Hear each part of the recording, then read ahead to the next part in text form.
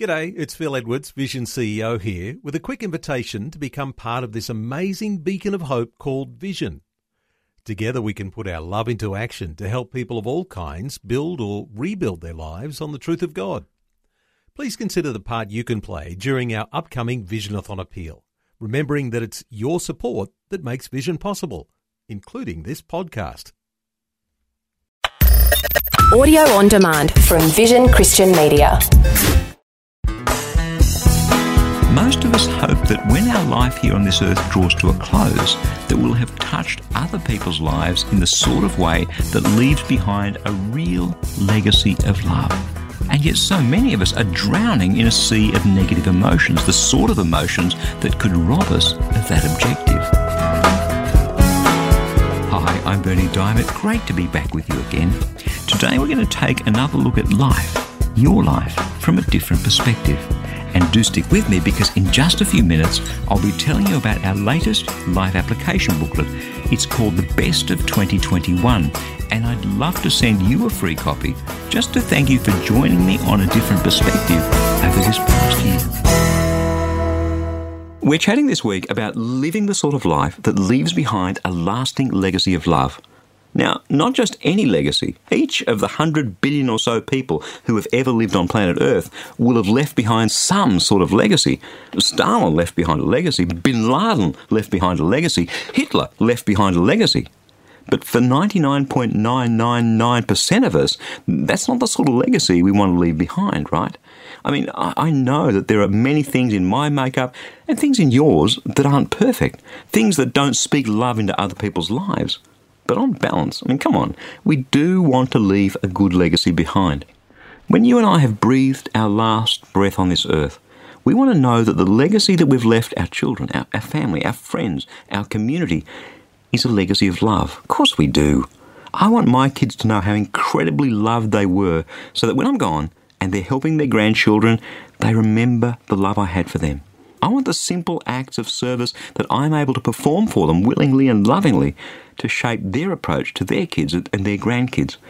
I want them to look at the examples I set for them in serving others and serving my community, in my work ethic, in my honesty, all of those things, to leave a lasting legacy that's handed down from generation to generation. And even for those who don't have children, simple acts of love can ripple across the globe and down through other generations in ways that we can't even begin to imagine. But, and here's the big but, we can't live the sort of life that's going to leave a lasting legacy of love if we're drowning in negative emotions. Last week on the program, I spoke about just a few of those negative emotions, but to get a far more comprehensive list together, I went out to my Facebook friends and I asked them, what sort of negative emotions do you want me to talk about on the program? Are you sitting down? Here is just a bit of what they came up with. Bitterness, anger, disappointment, fear, low self-esteem, envy, lust, cynicism, bad body image, pride, unfaithfulness, dishonesty, greed, regret, guilt, shame, being money hungry, hate, prejudice, judgment, self-pity, self-loathing, worry, jealousy, possessiveness, being untrusting, being unable to share, unable to delegate, unable to open up, a fear of becoming vulnerable, inability to love. That's not a bad list. I'm sure you can think of a few more too. Someone, for instance, who's caught up in continual disappointment is like someone who's carrying around their own personal rain cloud with them 24/7. Someone who has a poor self-image is likely to be untrusting and unable to share their emotions. When we're caught up in those negative emotions, we simply aren't going to be able to shine a ray of love into someone else's life. When we're caught up in those negative emotions, when we're drowning in them, we aren't going to be able to live the sort of life that leaves a lasting legacy of love in the lives of those with whom we come in contact. And these negative emotions feed off one another. Let me just come back to disappointment for a moment. If you're someone who is constantly disappointed with people, with situations, circumstances, your lot in life, how you look, the things that you're not able to do, whatever it is, how are you going to view the world? Well, first up, you're going to be envious of everyone who has something that you don't. Secondly, you're going to be overly critical of people. Often the passive-aggressive sort of person is talking criticism and discontent to themselves all the time. And when that's the stuff you're feeding on, when that's the stuff that's swilling around inside you, friend, you are going to start loathing yourself. You'll be angry with yourself and with the rest of the world. You'll pity yourself. You'll worry about how you're ever going to feel any better. And you can find yourself on a path towards depression. How's that for a chain reaction? But it's true, isn't it? This is the self-life, the inner life that many people are living. They're literally drowning in a sea of negative emotions. Can I ask you, what negative emotions are eating away at you right now? What negative emotions are pumping poison through your system? What negative emotions are you struggling with? Wondering, what's the answer? Wondering, what's the solution? Wondering, where am I going to turn? What am I going to do?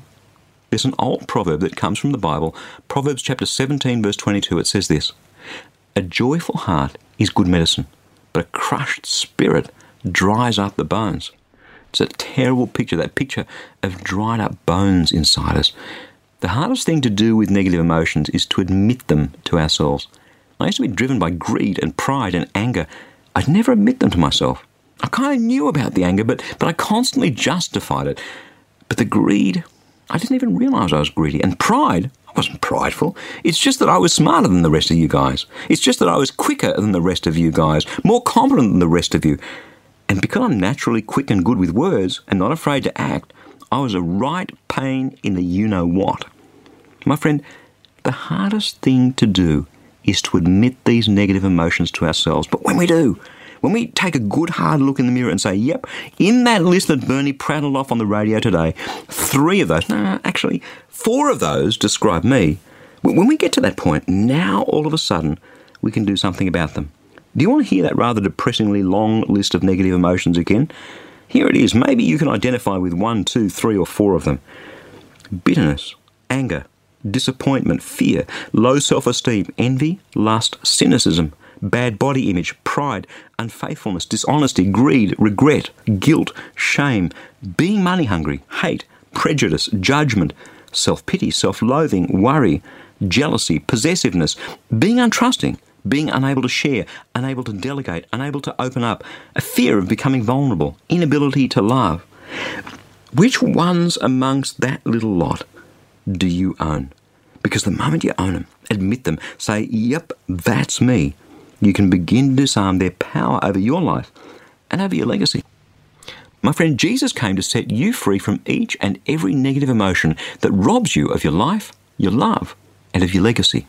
The very first time Jesus got up to preach in a local synagogue at the beginning of his public ministry, he unrolled the scroll to the book of Isaiah, chapter 61.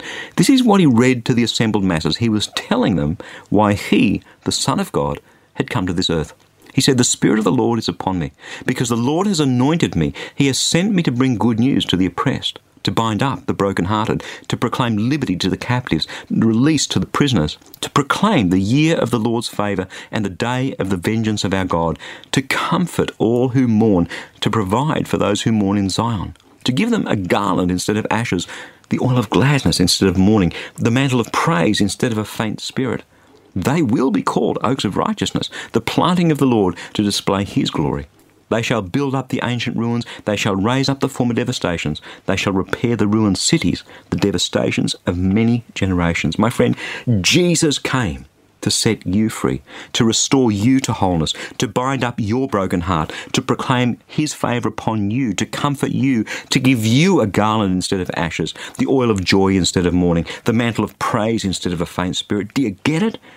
Jesus came for you, and he can take away every negative emotion. He can plant you as an oak of righteousness to display his glory, and he can restore your devastations. It's Jesus living in and through you that gives you the power to overcome those negative emotions and to live the sort of life that's going to leave a lasting legacy of love.